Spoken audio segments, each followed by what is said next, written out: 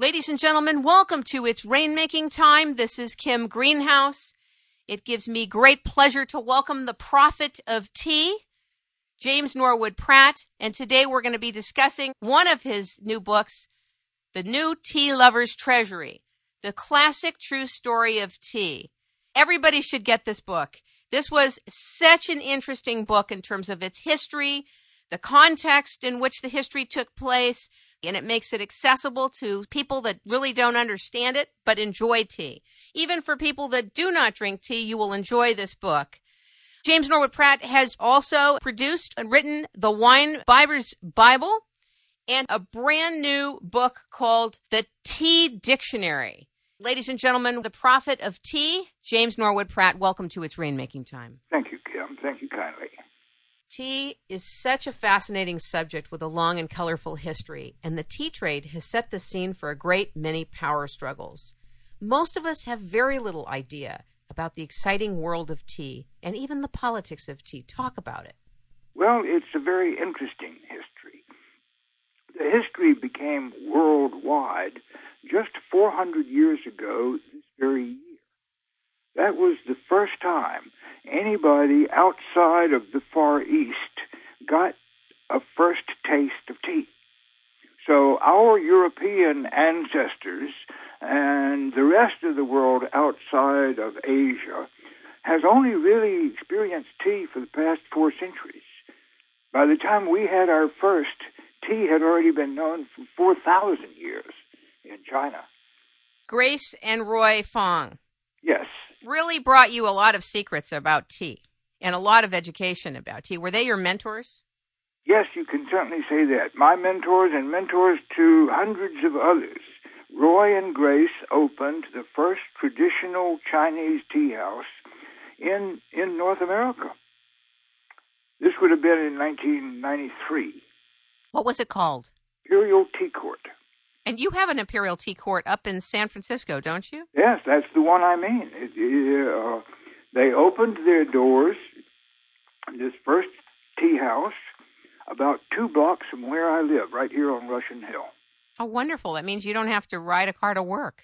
Well, that's right. I must have been the first person to come through their doors on the day they opened, which was July the 4th, and I looked around and saw a cabinet full of teas that I never expected to see available for sale in the United States.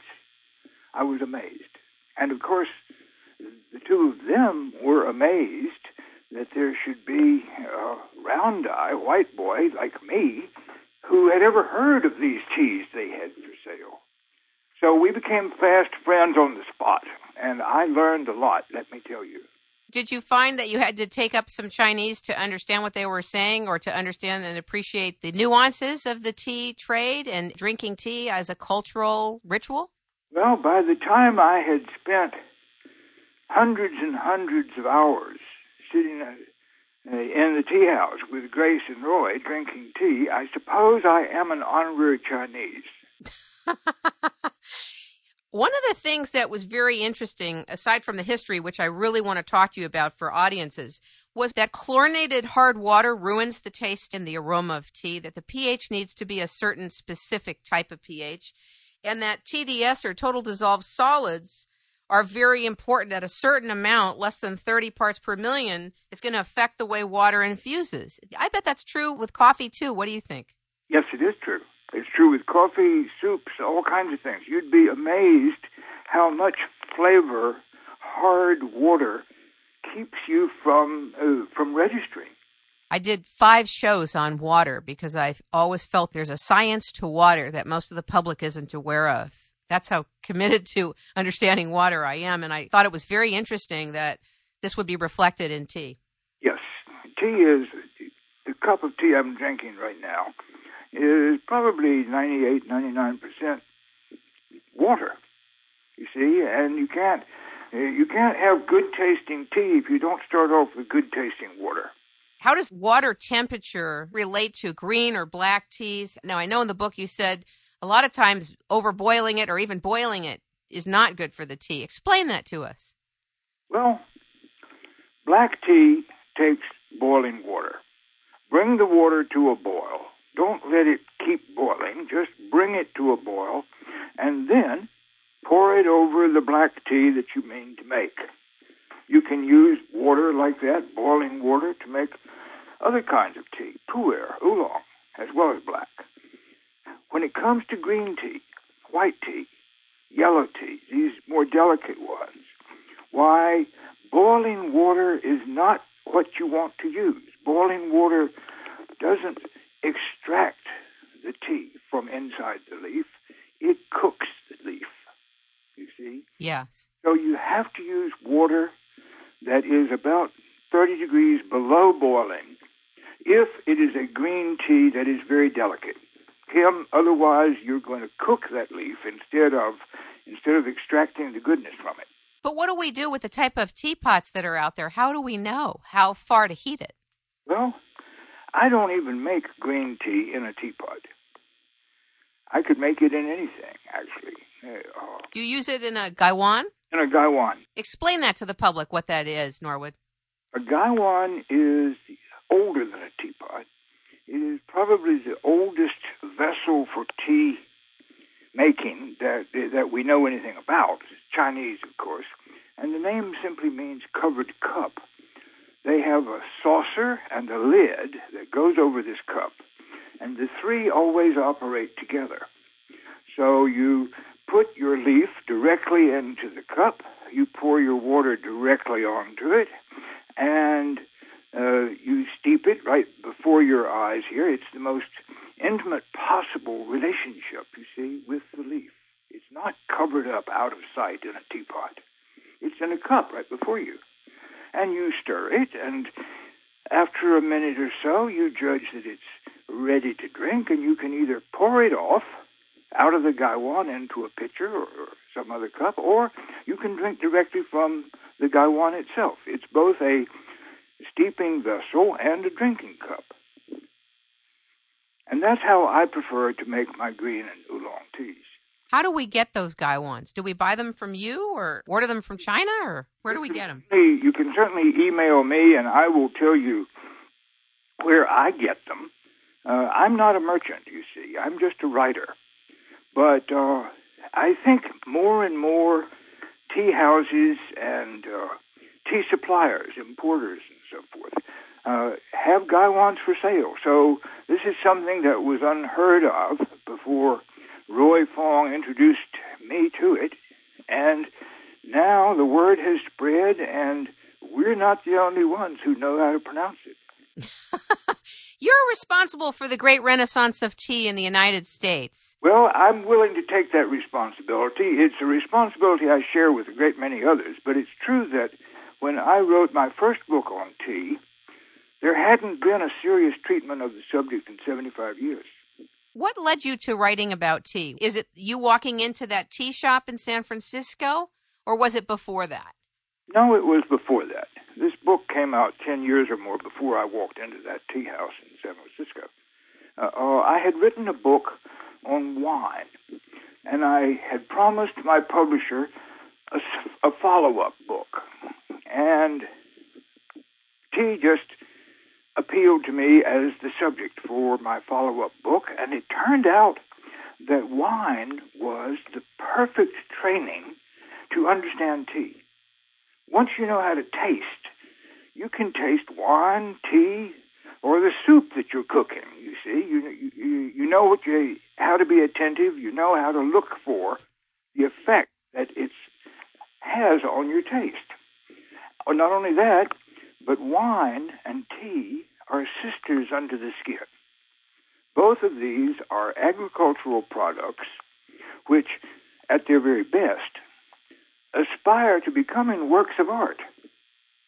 So you see, there are two things that mankind has produced over centuries and centuries of trial and error, which actually we could live without. We don't require wine or tea, either one, to sustain life. We just like the way it makes us feel and the way it tastes to us. Don't you think part of that is also the ritual involved in both? Very much so. Very much so. So tea and wine are both part of the mortar, part of the cement that keeps human relationships together. The tea trade became fierce, it seems, in reading your book. It became a huge industry that was tightly controlled for a long time. Talk about that. Well, once the Westerners, we people of European extraction are the Westerners, and once we discovered this product of the Far East, which the English called far-fetched and dear-bought, which it certainly was. It took 6 months at least for a ship to get from China to Europe, bearing tea or anything else. They went crazy for tea, just as they went crazy for porcelain and silk and lacquerware. Well, tea soon outstripped all the other Asian imports. They could never get enough of it, and there were various companies that belonged to the countries where they had been formed. The Dutch East India Company, the English East India Company. All these guys were trying to corner the market, to exercise a monopoly over this tea trade. And they were quite effective at doing so, right up until the 1830s. So that was the beginning of the trade in our harmless tea. It amounted to purchasing in Europe, selling in Europe something that went down the drain. And you know what they bought it with in Asia finally when they were requiring huge amounts of tea every year? Was it opium? Opium. Tell the audience about that. That just stunned me, between the opium and the silver transactions. Yeah, so it was quite ingenious and, of course, totally wicked, and is responsible for many of the problems that we have with narcotics today. It started in the late 1700s when the British realized that they had nothing to trade to the Chinese. The Chinese didn't want British woolens or anything else the British produced. They just wanted silver. And the word for silver in Chinese entered our language through the tea trade. The word's cash. We all know what cash is, and that's thanks to the tea trade. The Chinese didn't want anything but cash if you wanted to buy their tea. But the problem was China was a long way away from England, and anything could happen to a shipload of silver on its way to China. So it was better if you just could let the silver stay there. The way they decided to do this, Kim, was to take opium from India, which the British controlled, and allow it to be sold for cash in China. And the cash they then used to buy the tea that they were going to ship home to England. And so the silver just stayed where it was, circulating between the opium purchases and the tea purchases. No need to carry it around the world. Of course, unfortunately, this required more and more opium addicts in China, just as more and more people fell in love with tea in Europe. I think it was also interesting that the Dutch were so prominent in making tea available to Europe and were never known for that. It's not known all over the world that the Dutch were instrumental in making tea available in Europe. Isn't that interesting indeed? They somehow have been denied the credit that is due them for all the things that Holland did. When you look at the paintings of the 1600s, look at I'm a great lover of the paintings of Vermeer, and all of those interiors that he paints. You see oriental carpets, you see maps on the walls, you see women wearing satins and silks. All of these things came from or had to do with the China trade. So a great deal of the first porcelain, the first tea, the first everything else that we experienced came through Holland. And also Russia. It was interesting to find out that in 1796, Russia was consuming over 6,000 camel loads of tea per year and over 3.5 million pounds. Russia got that tea from where? From Holland? No, they got it overland from China. That's where the camel came in. They got it on the border of Mongolia and China, where there was a trading post, the only one that the Chinese allowed the Russians to do business in.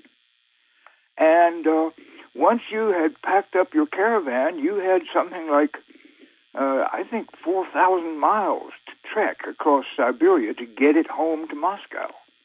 Wow. Yeah, so that was a different tea trade from the seaborne tea trade that went on with Holland, and first Holland, and then England and Holland and everybody else. What do you think was the prominent input that created the market for tea, the attraction to it? What do you think was the instrumental piece? How did the market get created from your view? Well, there are a lot of parallels between the original market and the present-day one. One word that should come first is health. You see, water was unsafe to drink throughout most of Europe. However, if you were going to boil that water and use it to make tea, you had just sterilized the water. And so people gradually discovered that you don't get sick if you drink tea instead of just having a drink of water whenever you're thirsty. That was a big thing, just as health is today a big reason that Americans are finally acquiring a taste for tea. But so much of the tea that Americans are exposed to, as you relay in your book, is not the top teas, is not the best teas. I like that you explained what many of the top-level teas are. Can you share a little bit about that? Well, yes, I can. We don't want everybody to know what we have found out, Kim. There's not nearly enough of the very top-quality tea to go around. I won't tell. That's right. We have to we'll keep that between us. Between ourselves and a few tens of thousands of would-be tea lovers who are new tea lovers like all of us in this country. The fact is, a tea bush hibernates through the winter months and then begins to wake up in the spring and starts to put out flush. That's what they call the new growth. And it is this new growth which is plucked and then manufactured into tea. Well, there are only certain months in the course of that year when the tea flush is going to be ideal. However, the bush will keep putting out leaf all year round until it's ready to go back into hibernation at the end of the following autumn. Somebody has to drink all of that tea. Let it not be thee and me, Kim. There are large companies which sell mass market mass market tea bags, and this tea is probably good enough. It's no better than it ought to be, but it seems to have satisfied millions. So there you have it. If you can content yourself with what's available in the supermarket, look no further. However, if you do look further, you find that you have entered a world unknown to people who drink the tea bag mass market product. I hear that tea bags are really not good for you, actually. To be using them is not even healthy for you. I doubt that. I think that it probably has a lot of health benefits, even poor quality tea, but it doesn't benefit your taste. Once you know how good tea truly can be, it's very difficult to settle for something that's less good. What do you think of that Wu Yi tea? That's the mountain range in China, in Fujian province, where the very best oolongs come from. And the very best oolongs from the Wuyi Mountains are teas to drink on your knees with your head off. Kim, this is tea to write poetry by. So that's what I think of it.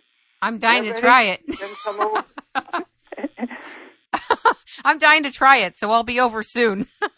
Yes, if we were here together, I'd be happy to share some of mine. But there's nobody this far away from Wuyi who has very much at a time, and that includes some of my importer friends.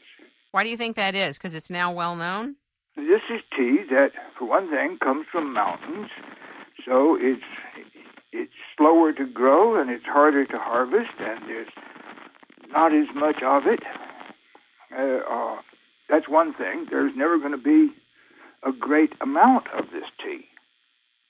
And then, too, we in the West are only beginning to discover it. And so the bulk of it is consumed by very willing and very happy tea drinkers right there in China. Got it. Let's talk about the polyphenols and the oxidation process that's confused with fermentation. Talk a little bit about the oxidation process of tea. Well, that's what happens when you manufacture the leaf. If you take that leaf off a bush, allow it to wilt just a little bit so that it becomes soft, and that way then you can work with it without snapping the leaf in two. Once it has softened, lost a little moisture in the sunshine by wilting, if you apply heat right then, Kim, your product is green tea. You can be drinking that dried leaf for lunch when it was still on the bush before breakfast time. However, if you don't apply heat at that initial stage, what you do is you allow that wilted leaf to be rolled and bruised and then oxidized, what we used to call ferment. So this fermented tea, which has been allowed to just stay in the air for an hour or so after it was rolled and bruised, that leaf begins to turn brown. That's what oxidation is. If at that point you fire it, you've made black tea. I thought that was fascinating in your book. Yes. And it came from the same stuff of the black tea. Isn't it amazing that you can take the same leaf off the same bush, and depending on how you process that leaf, you can make it into either white tea or green tea. They have something called yellow tea that we don't really know about. You could make it into oolong or black or even pu'er tea, which we're just beginning to discover about. You like that tea, don't you? I like all that tea. I confess I wrote these tea books out of great love. I can tell. I can definitely tell. I'm now interested in tea on a whole different level after reading it. No, you see, I think you and I are like most of our fellow Americans. That's why I called it the new Tea Lovers Treasury. We are those new tea lovers. We didn't grow up drinking teas from the Wuyi Mountains in China. We had never heard of the Wuyi Mountains in China. You see, we didn't know how much better great tea can be than the ordinary tea that our mothers served us. Well, now that Americans have begun to discover what a miracle of vegetation tea is, we have become the new tea lovers of the world. You know, tea is the most popular drink in the whole planet. Mankind consumes more tea than anything other than water. More than coffee? More than coffee. Wow. And yet, America has been left out all of this time. The secret was safe from us. We never caught on. Well, now we're beginning to catch on. When my first book on tea appeared in 1982, the entire U.S. tea market amounted to well under $500 million a year. And today, the U.S. sales of tea are about $10 billion a year. So you see, our tribe has increased. What do you think happened with Robert Fortune regarding green tea? Why did the industry turn against him? I'm not sure that Robert Fortune was the Scottish botanist that the English East India Company sent to China in the 1840s to slip inland, disguised as a Chinese. I don't have any idea how a Scotsman pulled this off, even in the 1840s, but he did. He went into the interior of China, and he came back out with a whole lot of tea plants and seeds for tea plants and equipment for manufacturing tea, and even some workers that he had persuaded to let him hire them and take them to India to work for him. He was the man who first discovered that green tea and black tea both come from the same plant. They previously thought these were entirely different sources, entirely different plants that produced the one and the other. Well, when Robert Fortune's employers back in England set about creating a colonial tea industry, they decided that they weren't going to make green tea. They just wanted to make black tea. That way they could have one simple industrial process, and they would have one product, and within a generation they had persuaded all the European tea drinkers that this was what tea was. So it was the same as America 20 years ago, when we'd never heard of green tea, much less white or oolong. So that's basically the effect that Robert Fortune achieved.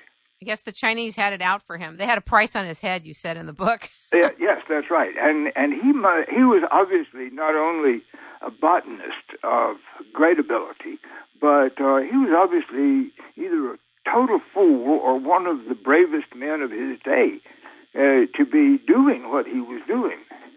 He barely escaped with his life, it would seem. What happened to Maniram Dutta Barua? How do I pronounce it? Oh, yes, Maniram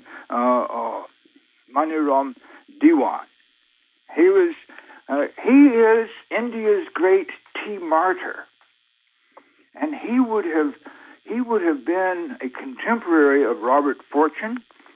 He may even have met Robert Fortune in Calcutta during that period of the 1840s, 1850s. Why did they hang him? Because he dared to enter the business that the white rulers of India had decided would be their ticket to wealth, and that was the tea industry.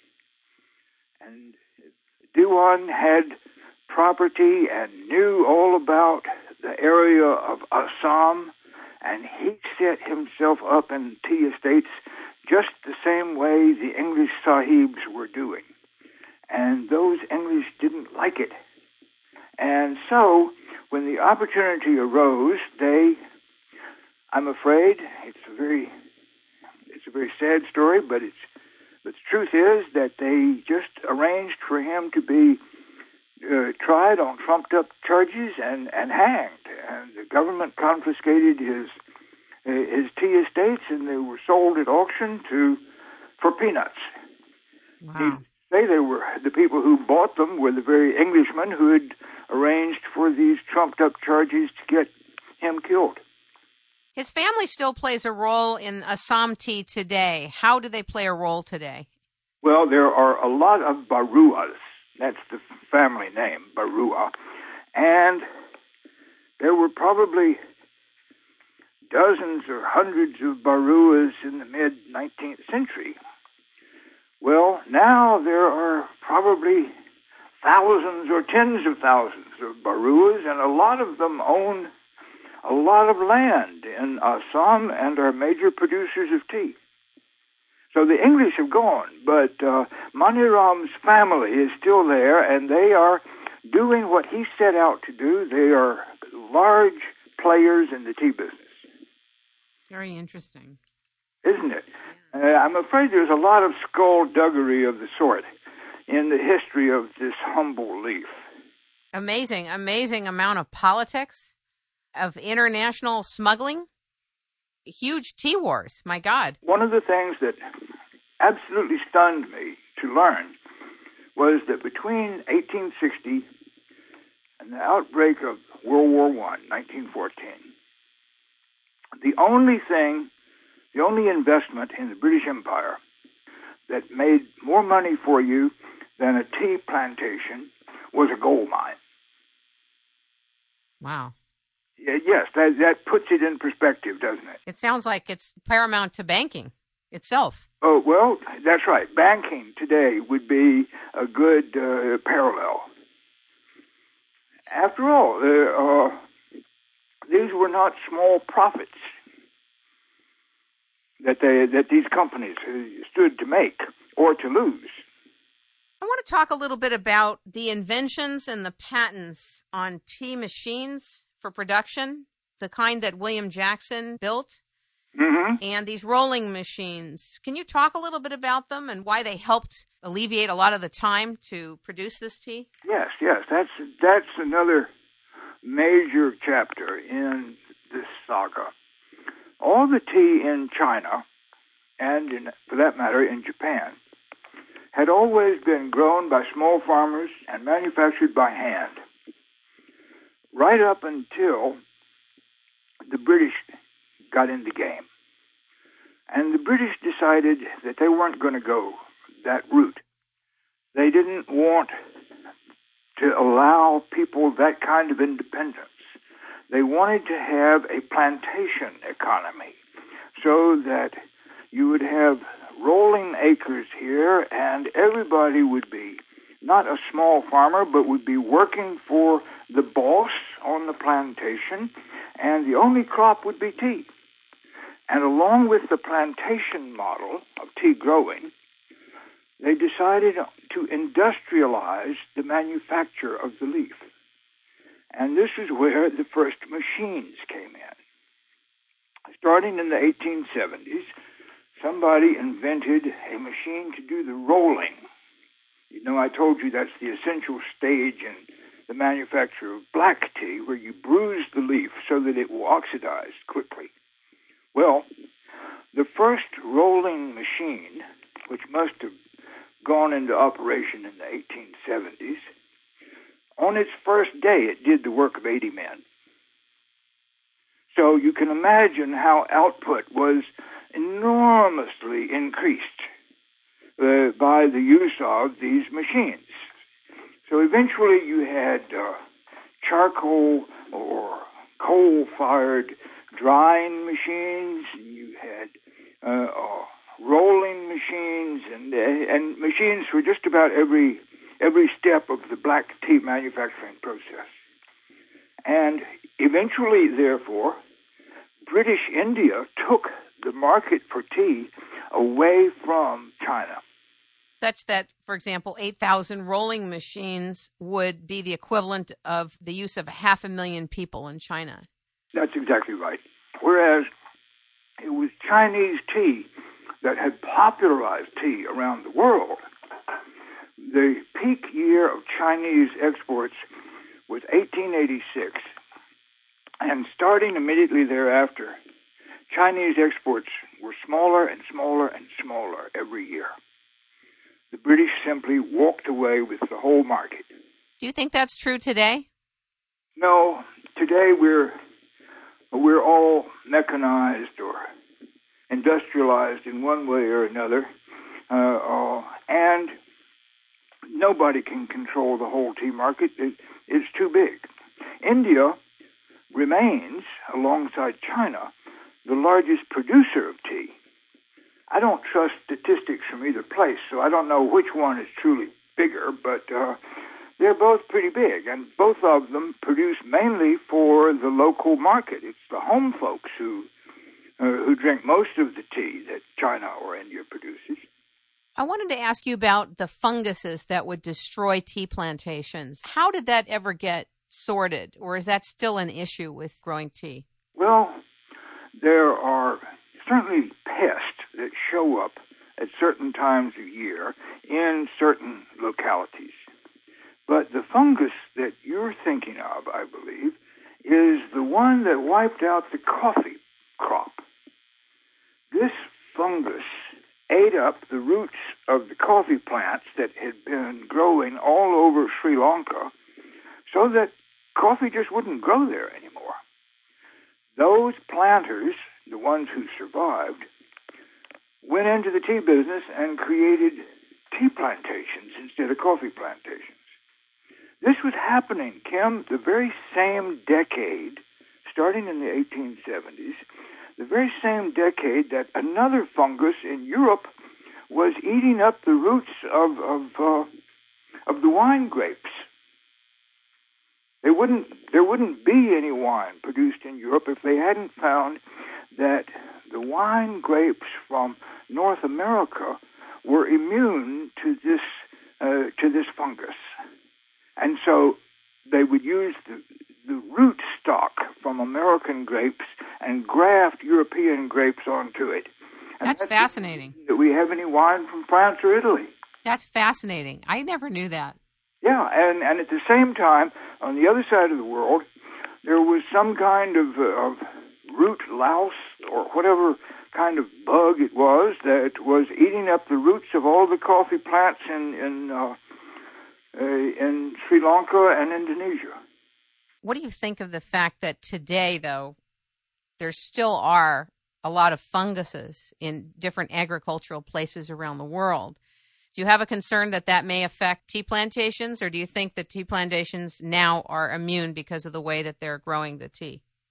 Well, it is an agricultural product, so it's always going to coexist with the weeds and the bugs and the birds of the air. You know, the people who have made the most interesting discoveries in crop management, I suppose you should say, are the people who are into organic farming. I have a friend in Darjeeling who has not used pesticide, herbicide, or anything of the sort, in 30 years or more. Wow, that's great. And he now has no insect problems whatever. His ground is much more fertile and productive. I mean, it's a wonderful story. So I think this is really the direction of the future, organic farming. I wanted to ask you about Thomas Lipton. I thought it was fascinating that he was one of the fathers of modern advertising in his innovative retailing and promotional work, and that he really brought tea to the modern world. In a way, you can certainly say that. He was the most successful of the mass marketers.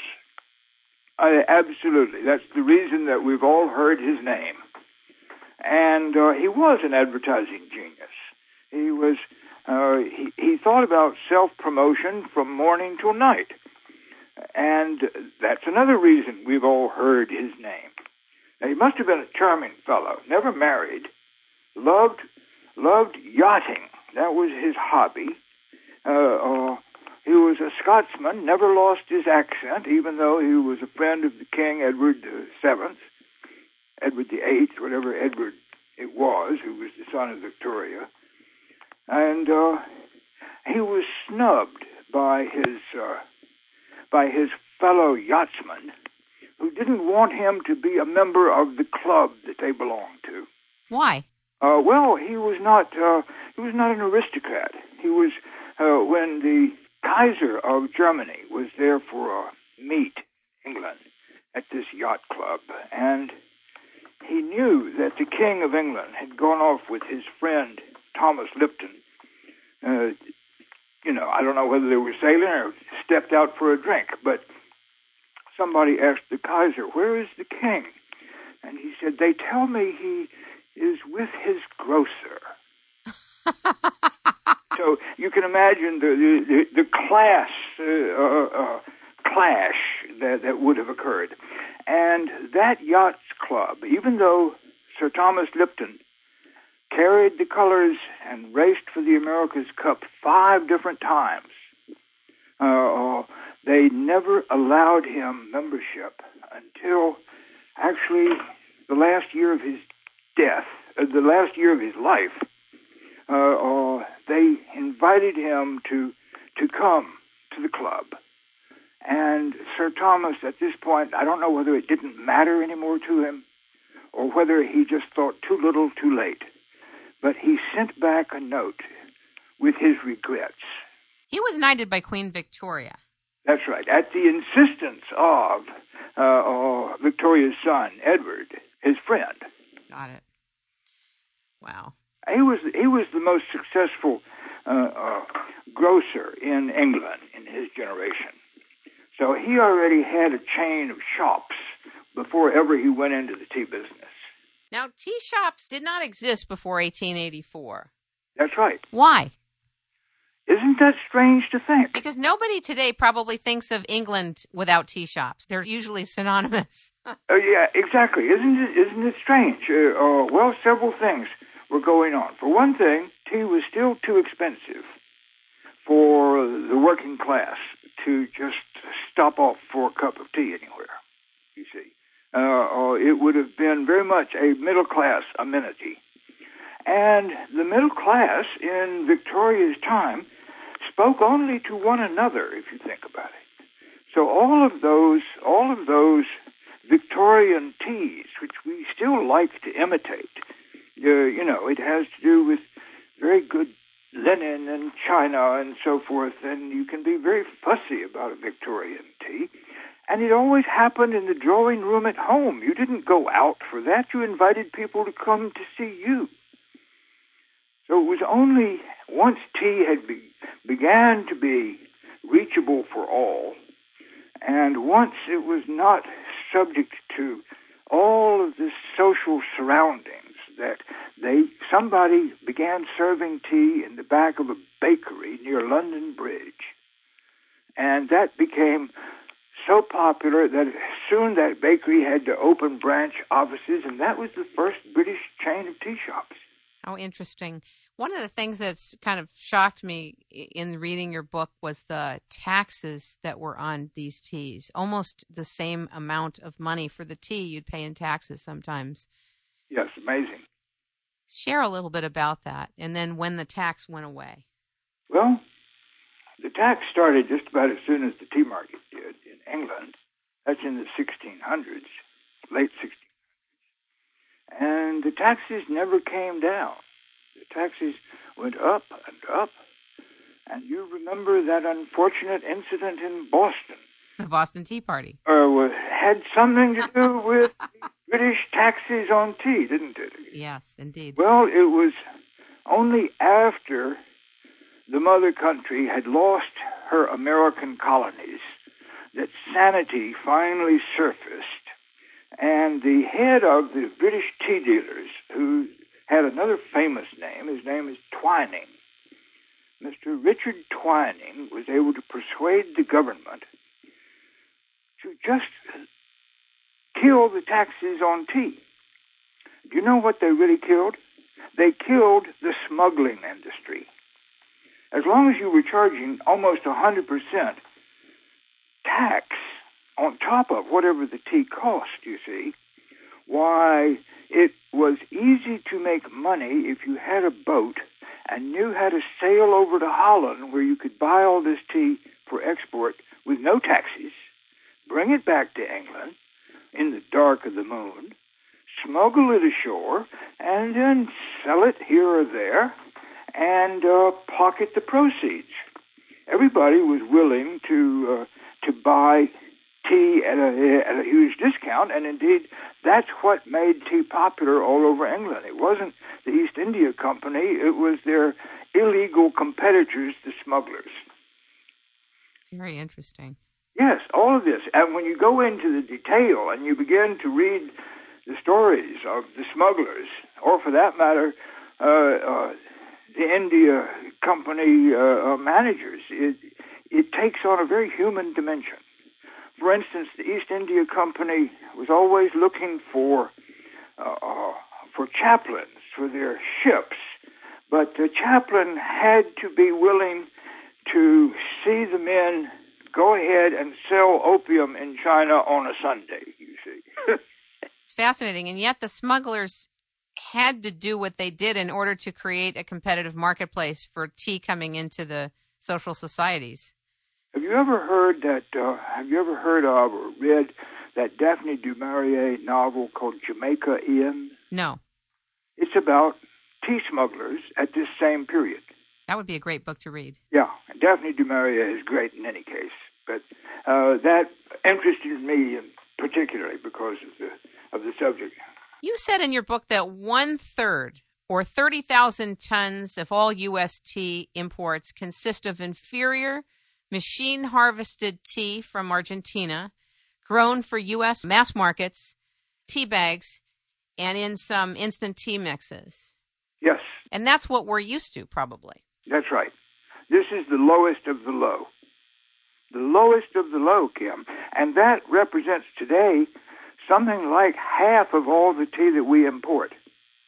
So when you go to buy one of those 100 tea bags in the box specials at your neighboring supermarket, probably half of the tea dust that's in that tea bag that you're buying will be this stuff from Argentina. It is utterly tasteless. I'm sure it has some health benefits for you, and it does have color, but that's about all it's got. They have to blend it with teas from elsewhere so it'll have any flavor at all. But it's the world's cheapest. That's why our big companies like to use it. What is your take on tannin and whether it's good for you or bad for you? I hear that tannin is very acidic. Well, tannin is the old word for polyphenols. The polyphenol content of tea is what gives it its healthful properties. So polyphenols is the new word for tannin? Yes, that's right. Interesting. Yeah, it turns out tannin was never the right word at all.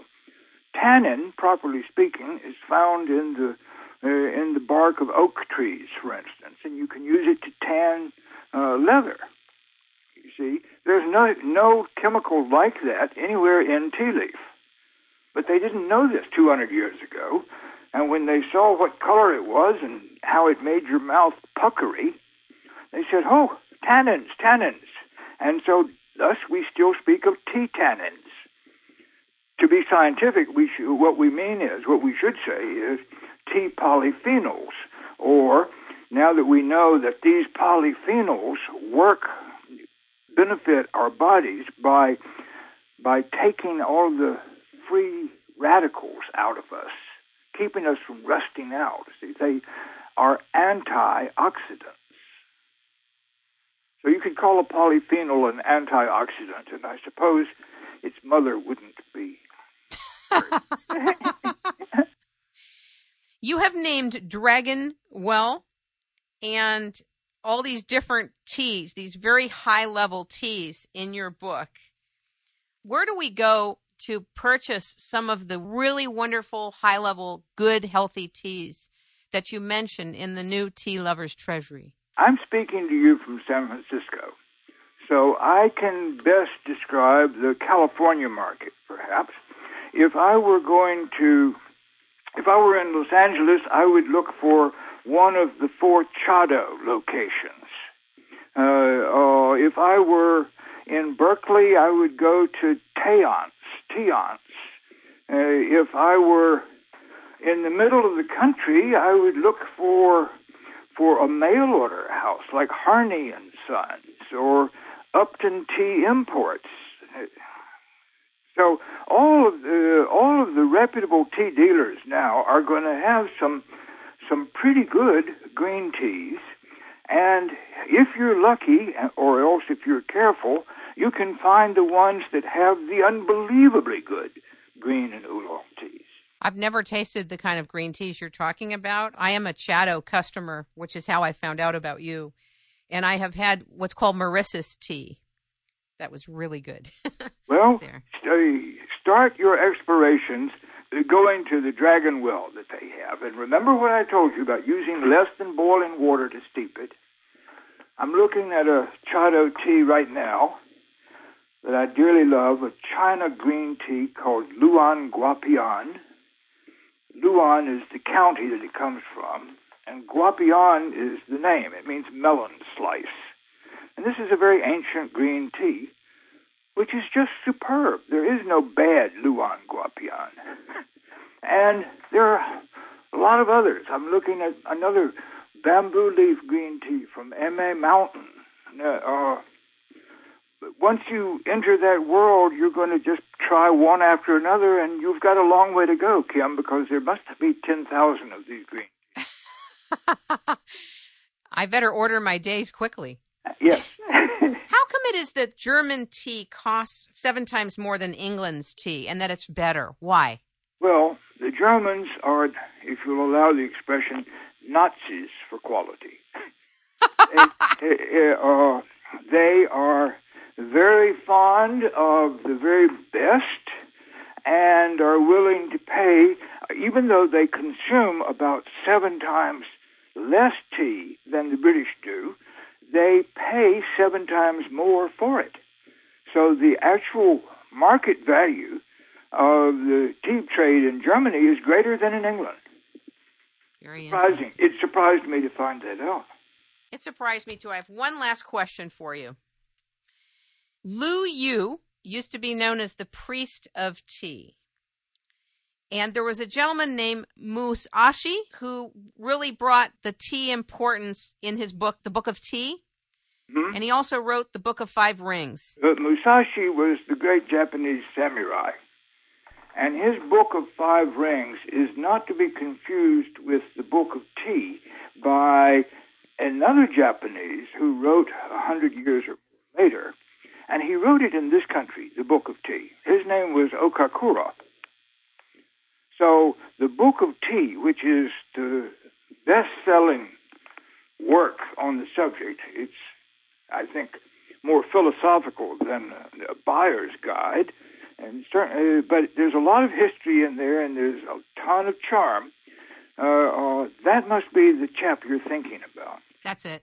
And that Book of Tea, when you think about it, which would have appeared about 100 years ago, was just in the line of succession from Lu Yu, the Chinese chap who wrote the first Book of Tea.